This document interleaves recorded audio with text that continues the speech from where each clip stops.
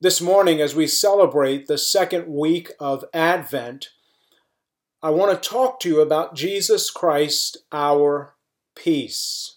Last week, we spoke about Jesus Christ, our only hope. And this week, I want us to think about Jesus Christ, our peace. This is typically the week that Bethlehem is discussed or the prophets are discussed, and we want to focus on Jesus being our peace, and we want to look at it from a prophetic standpoint. We want to look at the New Testament passage of Matthew chapter 3 and work our way through that chapter as we interface it with Isaiah chapter 40, where its roots are found. So let's begin by working our way and reading through Matthew chapter 3. And as you turn there and we think about peace, peace in the Bible is more than simply the absence of fighting or the absence of war. That is included in what peace is, but it also includes the presence of justice, the presence of righteousness, and all of these things come together because of the presence of Jesus Christ, the Prince of Peace, and His work and His achievements. So let's look at Matthew chapter 3. I'll begin reading in verse 1. In those days, John the Baptist came preaching in the wilderness of Judea, "Repent, for the kingdom of heaven is at hand. For this is he who was spoken of by the prophet Isaiah, when he said, The voice of one crying in the wilderness, Prepare the way of the Lord, make his paths straight." I want to stop there and look at these verses. These verses begin by saying that in those days, the days back there in the first century, John the Baptist came preaching. And what type of days were they? Well, if you look at chapter 2, you get a lot of insight into the type of atmosphere in which John's proclamation of repentance and the kingdom came. Prior to John coming on the scene, those days were dark days. They were characterized, as you see in chapter 2 of Matthew, that news of the Messiah was troubling. It troubled Herod, who was the king at the time, and it troubled all Jerusalem. People were uncomfortable. They were bothered by the fact that the Messiah was coming. Many people were. Not only that, but it was a time where God was revealing to Gentiles the coming of the Messiah, when the Jewish nation, in large part, were oblivious to the whole matter. We find Magi from the east, of all places, near Babylon, near the place where God's people were taken into exile. Those people were coming west to worship the Messiah. They were coming because they were perceptive. God had given them a revelation. He had given them perception through the solar system, even, that the Messiah was coming, that pagan nations were more perceptive than the people of God. Not only that, but Jerusalem, the place where God dwelt, was corrupted. It had become corrupted. And the rulers, the people who were in charge, the leaders of the land, they believed that, particularly Herod, believed that overturning God's promises was not only a possibility, but was a thing to pursue. That God's promises were unwanted. They were inconvenient. They were a threat to human autonomy. Do you ever feel that way about the promises of God, about the coming of the Messiah, about the presence of Jesus? Is Jesus' presence a threat to you? Are his promises an inconvenience? to your autonomy. They were to Herod, they were to Jerusalem in large part in that day. It was a time in those days when John came preaching, it was a time where murdering people, even infants in this case, to secure that autonomy was okay. And it's also a time where God's people were unwelcome. You see Joseph and Mary on the run. You see the Magi even turned around and on the run, so to speak, because Herod was on the move to establish his kingdom and to rid Jerusalem of any mention of any other king. Do you ever feel that way? How dare God exert and assert his authority and his rule over my life in particular areas? Do you ever feel that you want to be Lord in certain aspects and certain places in your life and you don't want God's hands on that particular area? Well, whatever it is, you and I can never experience the peace of Jesus Christ the way we were meant to when we try to hold on to idols in our life. Places where we don't want God's intrusive kingdom coming. And coming to bless. Coming to prosper our lives spiritually and in other ways as well. Well, in this particular context, John came preaching. And he was preaching it says he was preaching and he was telling people to repent.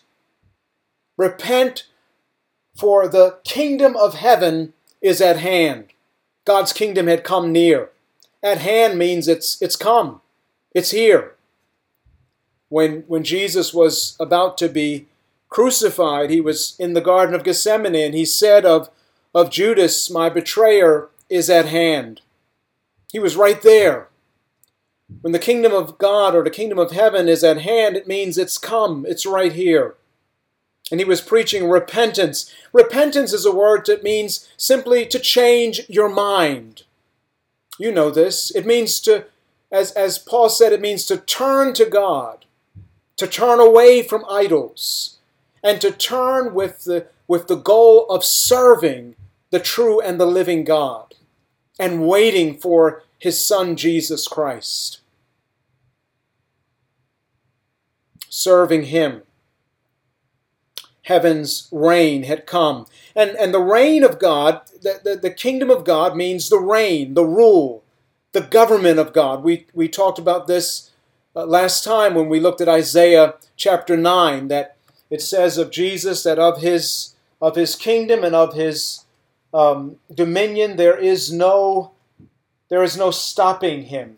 His kingdom and his government, it says in Isaiah 9, the government shall be upon his shoulder, and his name shall be called Wonderful Counselor, Mighty God, Everlasting Father, Prince of Peace. Of the increase of his government and of peace there will be no end. And it says, from this time forth and forevermore. And the zeal of the Lord of hosts will perform it. And so when Jesus came, his kingdom came. And his kingdom has been marching on ever since. His kingdom has never slowed down ever since he was incarnate. His kingdom has been marching forward. And that his kingdom has to do with his reign. It has to do with God coming to be reconciled. Him coming to redeem, to release the captives, to set you free from sin, and to renew you again in his love, to renew his character in your life. And not only that, but to commission you out into this world with that message. And we'll talk about that in a little bit. That message of peace, that message of freedom, of liberty in Jesus Christ. In order that the earth might be filled, that's his objective. the earth might be filled with the knowledge of the glory of the Lord, like the waters cover the sea. You see Isaiah talking about that in chapter 11, and that because of that knowledge of God's glory, he says, they shall not hurt nor destroy on all my holy mountain. Well, that holy mountain back then was Jerusalem, but that holy mountain has grown. As the prophet Daniel talks about this stone that's going to interrupt the kingdom of men, and it's going to grow into a huge mountain that fills the entire earth. As Jesus spoke to the woman at the well, he says, I tell you the truth, it's not on this mountain or in Jerusalem will they'll worship, but they'll worship. His intent was this, his implication is that they will worship wherever they are. The whole earth shall be filled with this knowledge of the glory of the Lord, just like the waters cover the sea. And John here is, it says in Matthew chapter 3 that John's ministry was a fulfillment of what the prophet Isaiah had said. And we see the prophet Isaiah in Isaiah chapter 40. If you turn there, Isaiah chapter 40, you see what's behind the ministry of John and the message that John came to bring. And Isaiah chapter 40 begins with comfort. Comfort my people, says your God. You know, when God says something, it's enough said.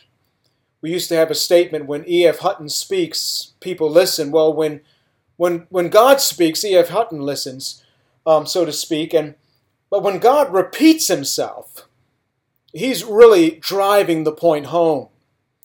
He says, comfort, comfort my people, says your God. Speak tenderly to Jerusalem, and cry to her that her warfare is ended, that her iniquity is pardoned, that she has received from the Lord's hand double for all her sins. God is saying that the punishment is enough. And he's speaking in the context of the Babylonian exile. And he's saying that comfort, comfort is the word that he wants to give to his people. Tenderness is the word. That the warfare is ended. Peace has come. Welfare has come. Welfare. Well-being. Seek the welfare. Remember how Jeremiah said, seek the welfare of the city. The welfare, the warfare is contrasted here with warfare. It's ended. Her iniquity is pardoned. And you see that this ministry of John the Baptist, this is the background of it, is that God sent John on the scene because God is up to comforting his people. It's a divinely initiated comfort, tenderness, peace, pardon. And so therefore John preaches, repent, humble yourselves. The King has come. And he's come to bring pardon. He's come to bring peace. He's come to bring comfort. He's come to bring tenderness. God is bringing these blessings. And he's saying, John is saying, don't miss out on these things. Don't stand in God's way with a failure to confess sin. Don't get in God's way of blessing you by failing to humble yourself, by trying to assert your pride. Don't do that. That gets in the way of peace coming your way. God is bringing these blessings. Don't fight against him. Don't oppose him by failing to repent, by failing to confess sin, by holding on to your pretended autonomy. Look back at, keep your finger in Isaiah 40. We'll be returning there, but look back at Matthew chapter 3. And it says, prepare the way of the Lord, make his paths straight. And that's saying, move out of his way. Give him a straight path into your heart and into your life through repentance, through compliance with him. Look back at Isaiah chapter 40. You see in verse 3 of Isaiah 40, it says, "A voice cries in the wilderness, prepare the way of the Lord." And that's John's voice. "Make straight in the desert a highway for our God." And then in verse 4, he says, "Every valley shall be lifted up, and every mountain and hill be made low. The uneven ground shall become level, and the rough places a plain." And so what's going on here is that Isaiah is saying that God is, what is God up to? He is up to removing every single obstacle that is in his way to getting peace to you. And the chief obstacle, obviously, is sin. Sin is the greatest obstacle. And Isaiah is saying that God is going to do everything necessary to remove the biggest obstacle out of his way to be reconciled and to be restored to you and bring you his peace. And his aim, as you look at Isaiah in verse 5, his aim is that the glory of the Lord shall be revealed, and all flesh shall see it together, for the mouth of the Lord has spoken. He ends with, "For the mouth of the Lord has spoken," because he wants to affirm to his people of old, as he does to the people in John's day, as he does to you right now, that when God speaks, it's done. When he commands, it stands firm. His word never returns to him empty or void. It always accomplishes the purpose for which he sent it and succeeds in the thing for which he has given it. And what his aim is that he wants his glory to be revealed and for all flesh to see it. Now, glory is something that we talk about a lot. And glory is seen in the cross. It's seen in all kinds of ways. The heavens declare the glory of God. But here in Isaiah, he's talking about in the context of salvation, in a context of restoration, in a context of being reconciled, in a context of being pardoned and sins being put away. The glory is at the cross of Jesus Christ. That's where you see the mercy and grace of God, his covenant, steadfast love and faithfulness. You see him pardoning iniquity, transgression, and sin. And you see him in no way clearing the guilty. You see Jesus bearing your guilt, taking your shame, and he's not cleared. He's crushed on Calvary. So peace might come to you. The glory of the Lord is revealed. You see the justice of God, the judgment of God, all revealed at Calvary. God said it, and it's just as good as done. And now we, in the 21st century, we look back at Calvary, and we see it's a done deal. That peace has been given to us. And you see also in Isaiah chapter 40, in verses 6 through 8, what is it going to take to receive this peace? And we'll find that this message is a message that we, God's people, are called to proclaim to ourselves as well as to the world around us.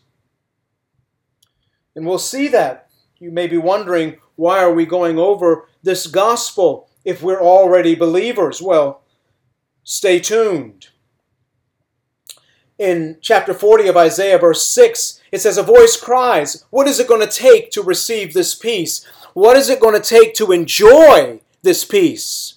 You're a believer. You have received the peace of God. But a lot of times believers don't enjoy that peace of God because there's idolatry, because there's sin, because there's a failure to repent on a daily basis of things wrong in our lives.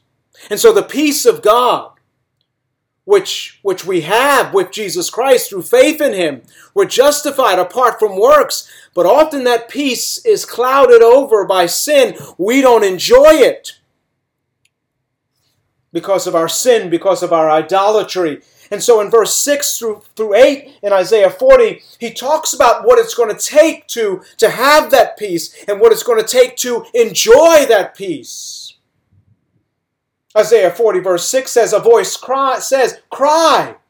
And I said, what shall I cry?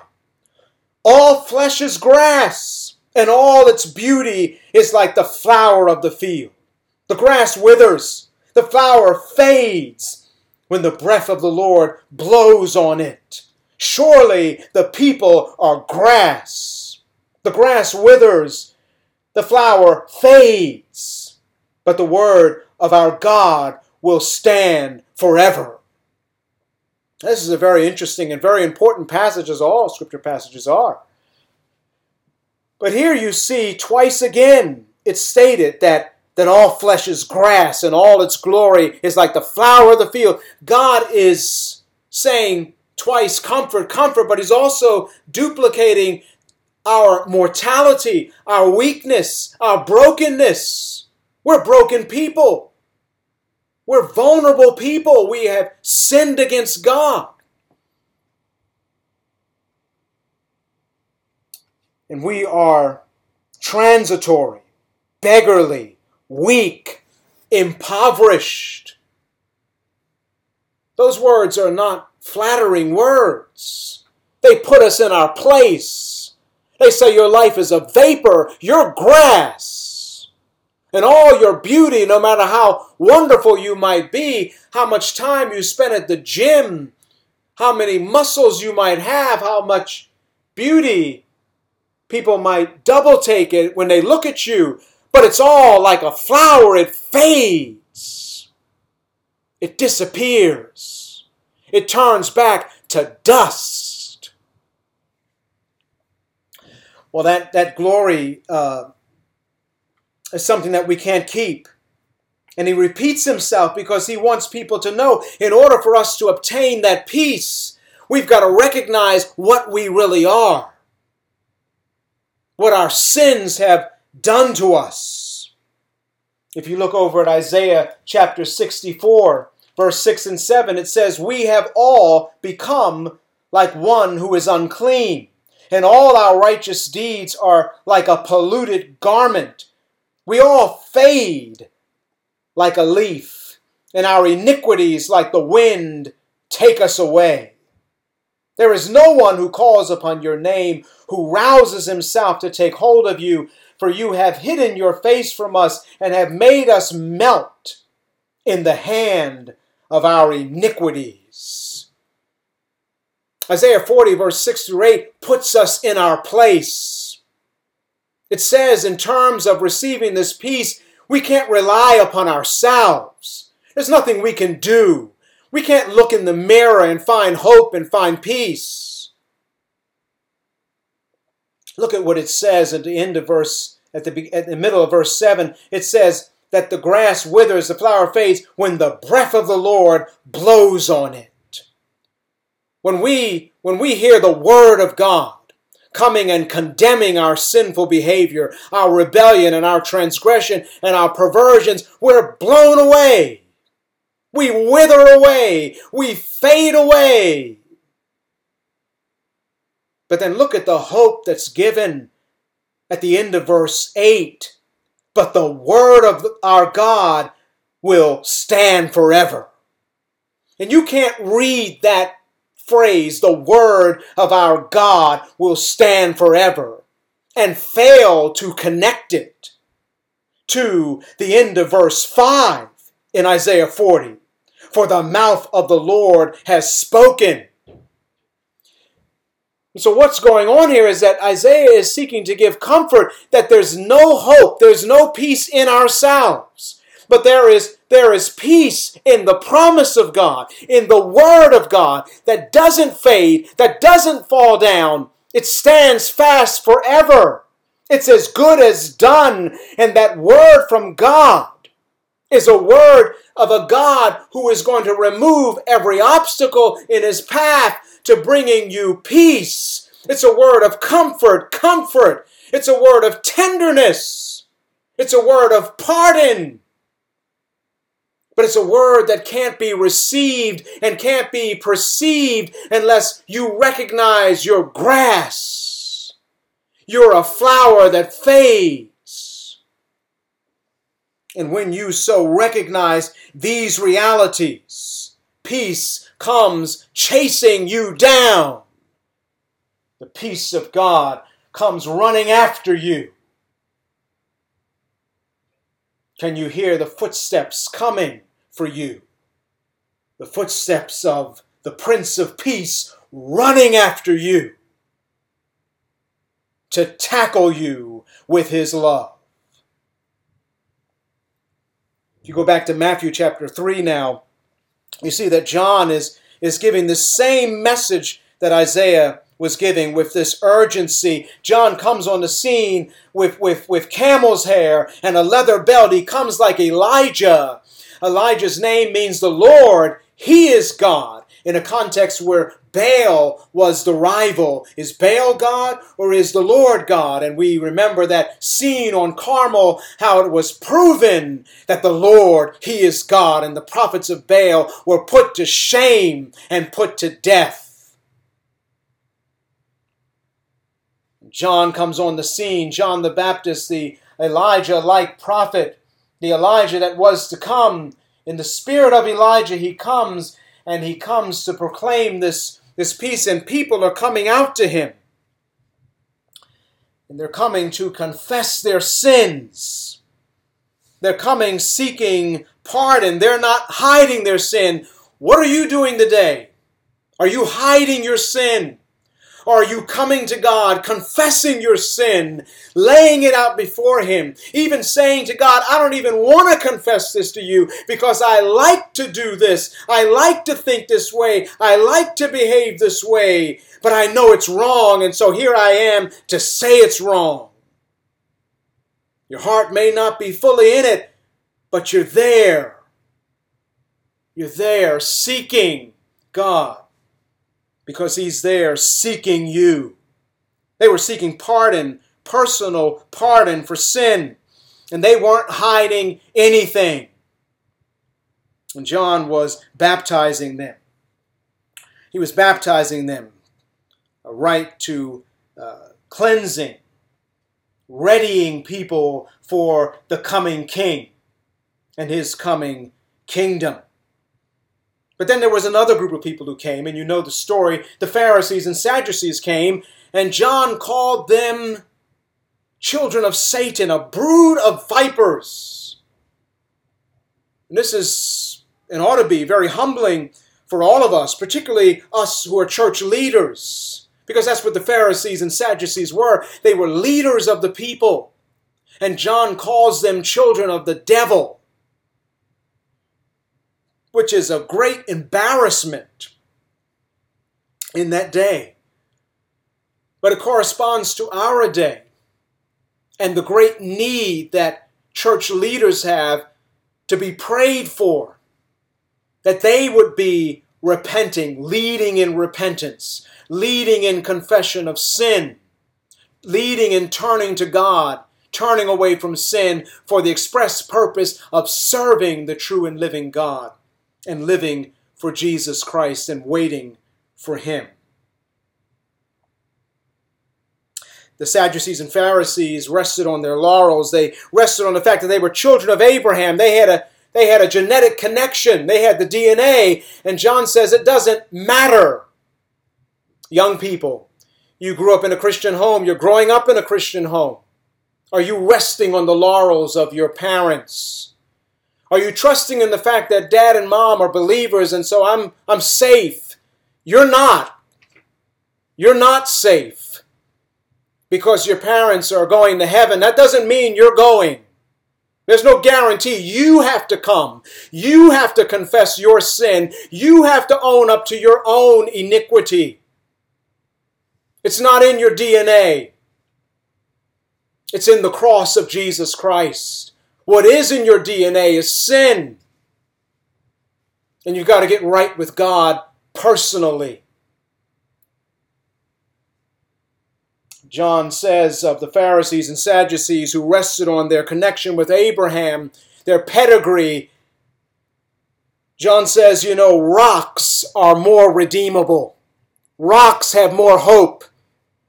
It's more likely that a rock will get raised up, redeemed, and adopted by God than those who don't recognize their need to repent of sin.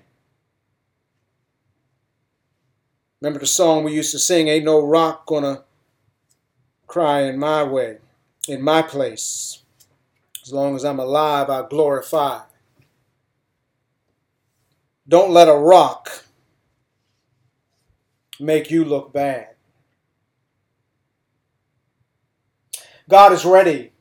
He's ready, isn't he? That's what it says here in Matthew chapter 3, verse 10 and again in verse 11 and 12, that God is ready to judge sin. He does every day. The wrath of God is revealed every single day against ungodliness and unrighteousness of men and women who suppress the truth by doing what is unrighteous. They can feel in their conscience the Spirit of God approving certain things and disapproving of certain things, but they do it anyway. And they suppress that revelation from the Spirit of God in their conscience. They suppress the revelation they see all around them everywhere in this world. The heavens declare the glory of God. Only a fool would look at this world and say it's an accident or it just got here by chance.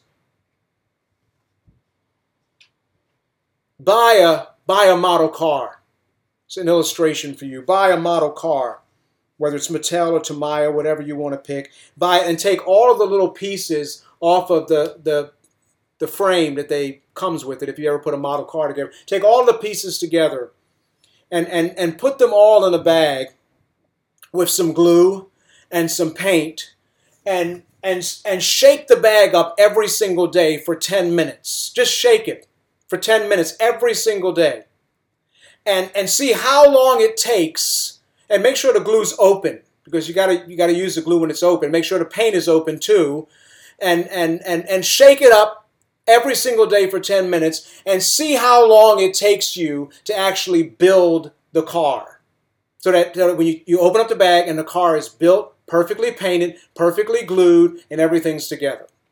That's a model car. Do you know how immensely more complex the world is? And yet it just got here by accident, by chance. Yeah, keep believing that. And I mean this with all seriousness. They will be taking you off to a psychiatric ward not too long after. And I mean that not as a joke.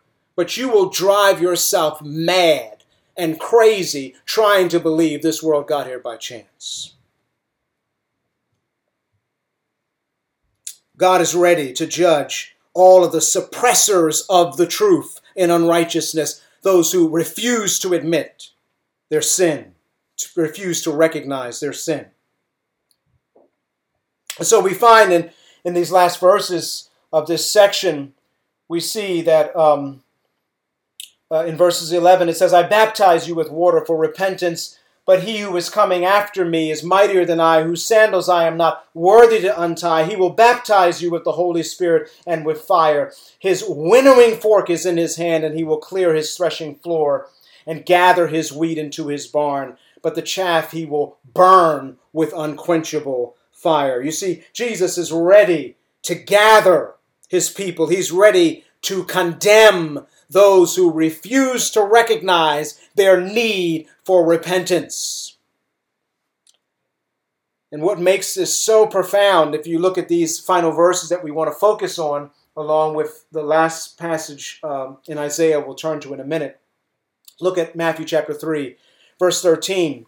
"Then Jesus came from Galilee to the Jordan to John to be baptized by him. John would have prevented him, saying, 'I need to be baptized by you, and do you come to me?' But Jesus answered him, 'Let it be so now, for thus it is fitting for us to fulfill all righteousness.' Then he consented.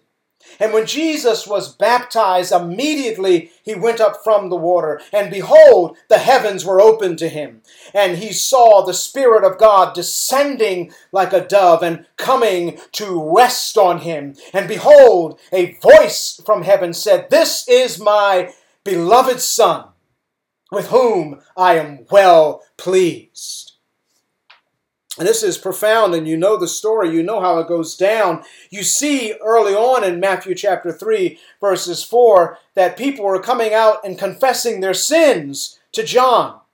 They were owning up to their wrong, and the Pharisees refused to do that. They wanted to trust in Abraham, their father. And then John has been preaching about this Messiah. He's been telling us about this king who's coming, and his kingdom has drawn near. He's here with us now. And then he comes to get baptized by John. John baptizes sinners. John baptizes rebels, transgressors.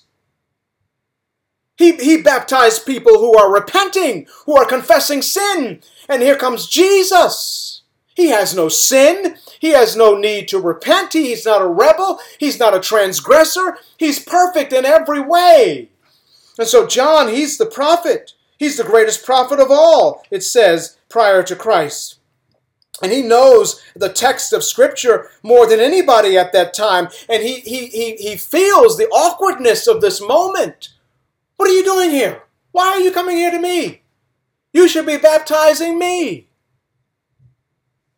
But here we see the humility of our Savior, the humility of our God, that he would come to a sinner's baptism, that he would come to a transgressor's baptism. It's not everything going on in this passage, but the point here clearly is that Jesus Christ is coming to be numbered with transgressors. He's coming to identify himself with sinners. He's coming to symbolically represent us as sinners, to bear our guilt. And this obviously looks ahead to Calvary. It looks ahead to his death on the cross, where he becomes sin. And God pours out his wrath on him and condemns him so that he could pay the debt we owe. And this is why this is the same humility that's found in passages like Philippians, where Jesus Christ, although he was in the form of God, did not think equality with God was a thing to be grasped, but took upon himself the form of a servant. And having done so, he humbled himself in human likeness, and he humbled himself to the point of death, even death on a cross. Therefore, God has highly exalted him, and that's exactly what happens when Jesus receives his baptism. Heaven is opened up to him. The Spirit of God comes down upon him, and the Father speaks up. This is the one, this is my beloved Son, with whom I am well pleased. He exalts him right there in the waters of the Jordan. Heaven is opened. So as you turn back to the background of this passage, and you recognize that when you own up to sin, Jesus is right there. Have you ever felt as a believer and a follower of Jesus, and you sin, that pattern sin that you can't stop sinning? It seems like it keeps coming up from time to time, and you feel embarrassed to go back to God. You hesitate because you know better. Well, Isaiah is saying that the obstacle has been removed by Calvary. Jesus knows you. Jesus loves you. Bring it to Jesus. He recognizes you. Don't let the repetition of sin make you hesitate in your run back to Jesus.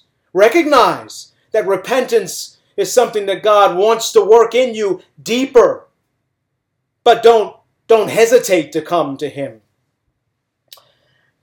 So you see this need to proclaim this message of salvation to yourself, that Jesus stands in the waters with you as you confess your sin, as it were. Jesus, he recognizes your sin and he owns it on Calvary. He takes your guilt upon himself, and he receives the punishment that you deserve. And so there's a need to proclaim this message to yourself, even as you proclaim it to those who do not know the Lord. Look back at Isaiah chapter 40, verse 9. It says there, go on up. It's one translation, I like the way it says, get yourself up. Get on up. Go on up a high mountain. It's a place to broadcast something, to be heard by the largest number of people. And who's being told to go up? It says, O Zion. And it calls you, Zion is another name for the people of God. It was a physical geographical location, but it had, in the development of Hebrew history, developed into a name for the people of God themselves, as you'll see in a moment. O Zion. And it says of you, you're a herald of good news. A herald is not timid. A herald is not mealy-mouthed. A herald does not whisper. A herald shouts. A herald gets on the mountain to be heard.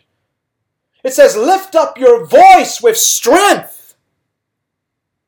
O Jerusalem, herald of good news. And there you have it, O Jerusalem. That famed city that had defamed itself with sin, and God is refaming with his blood and with his mercy. You are Jerusalem, the Jerusalem from above, born from above. And it says of you, to you, you're the herald of good news. It says, lift up your voice, lift it up. Again, you see this repetition. O Zion, O Jerusalem, lift it up, your voice. Fear not. Fear not, which is corresponds to with strength. Say to the cities of Judah. Isaiah is being told to preach this message to the people of God, even as they would preach it to those who are not his people. And the message is, behold your God. Pilate didn't know what he was saying when he said, behold the man. And how he was picking up on John the Baptist's language, behold the Lamb of God. Because he takes away the sin, he takes away the barrier. He takes it away once for all when you're saved, and he takes it away every single day. You deal with sin, you confess your sin, he takes it away. Behold your God, behold how he did it. How he did it on Calvary, how he humbled himself, how he became a servant, how he became a man, so that he could die the death of deaths. And he could, through his resurrection, ring the death knell for death itself. Behold, the Lord God comes with might, it says in verse 10, and his arm rules for him. And so it pictures God as a sovereign creator, a sovereign mighty warrior coming against the devil, coming against your sin to put them down. And he cannot be stopped. He's like a strong man who comes out and runs his race and runs his course. Like the sun, like the glory of God. Nothing can hide from its heat, from its power. And it says in verse 10, behold, his reward is with him and his recompense before him. Now in other passages, this means that he's coming to bring a reward and to bring a recompense. But here, it's speaking of the one who's working, which would be God. And the Hebrew word is speaking of a reward, his own reward. And you are his reward. You, his people, are his reward. He comes with you in his bosom, gathered together back to him, reconciled back to him. You are God's inheritance. You are his reward. That's the message of peace. That's the message of reconciliation, that you have become friends with God again. Where there was enmity, it's gone. Now there's friendship. Now there's adoption. Now there's reconciliation. Behold, the Lord comes with might, and his arm rules for him. Behold, his reward, you. His reward is with him, and his recompense before him. And this is what he'll do. He will tend his flock like a shepherd. He will gather the lambs in his arms. He will carry them in his bosom and gently lead those that are with young. How's he going to do it? How's he going to do it? Well, Jesus said, behold, I am the good shepherd. The good shepherd laid down his life for his sheep. That's how he does it. He lays down his life for you. Jesus. In John chapter 10, verse 14, I'll start at verse 13. It says of the wolf, he flees because he is a hired hand and cares nothing for the sheep. I am the good shepherd. Jesus says, I know my own and my own know me, just as the Father knows me and I know him. Jesus lays down his life for his sheep. And then in verse 28 of chapter 10 of John, Jesus says, I give my sheep, I give them eternal life, and they will never perish, and no one will snatch them out of my hand. That's the peace you have. You're in the hands of Jesus, and those hands are nail-pierced hands. They're nail-pierced hands. They demonstrate his love. They've shown his love. He cares tenderly as he gathers his people to himself. We need a message of peace in a time like this today. We need a shepherd who secures us, who saves us, who sustains us, who shelters us in times like this. And that's the shepherd that you have in Jesus Christ. Jesus Christ, our peace, our only peace, as well as our only hope. God bless and keep you.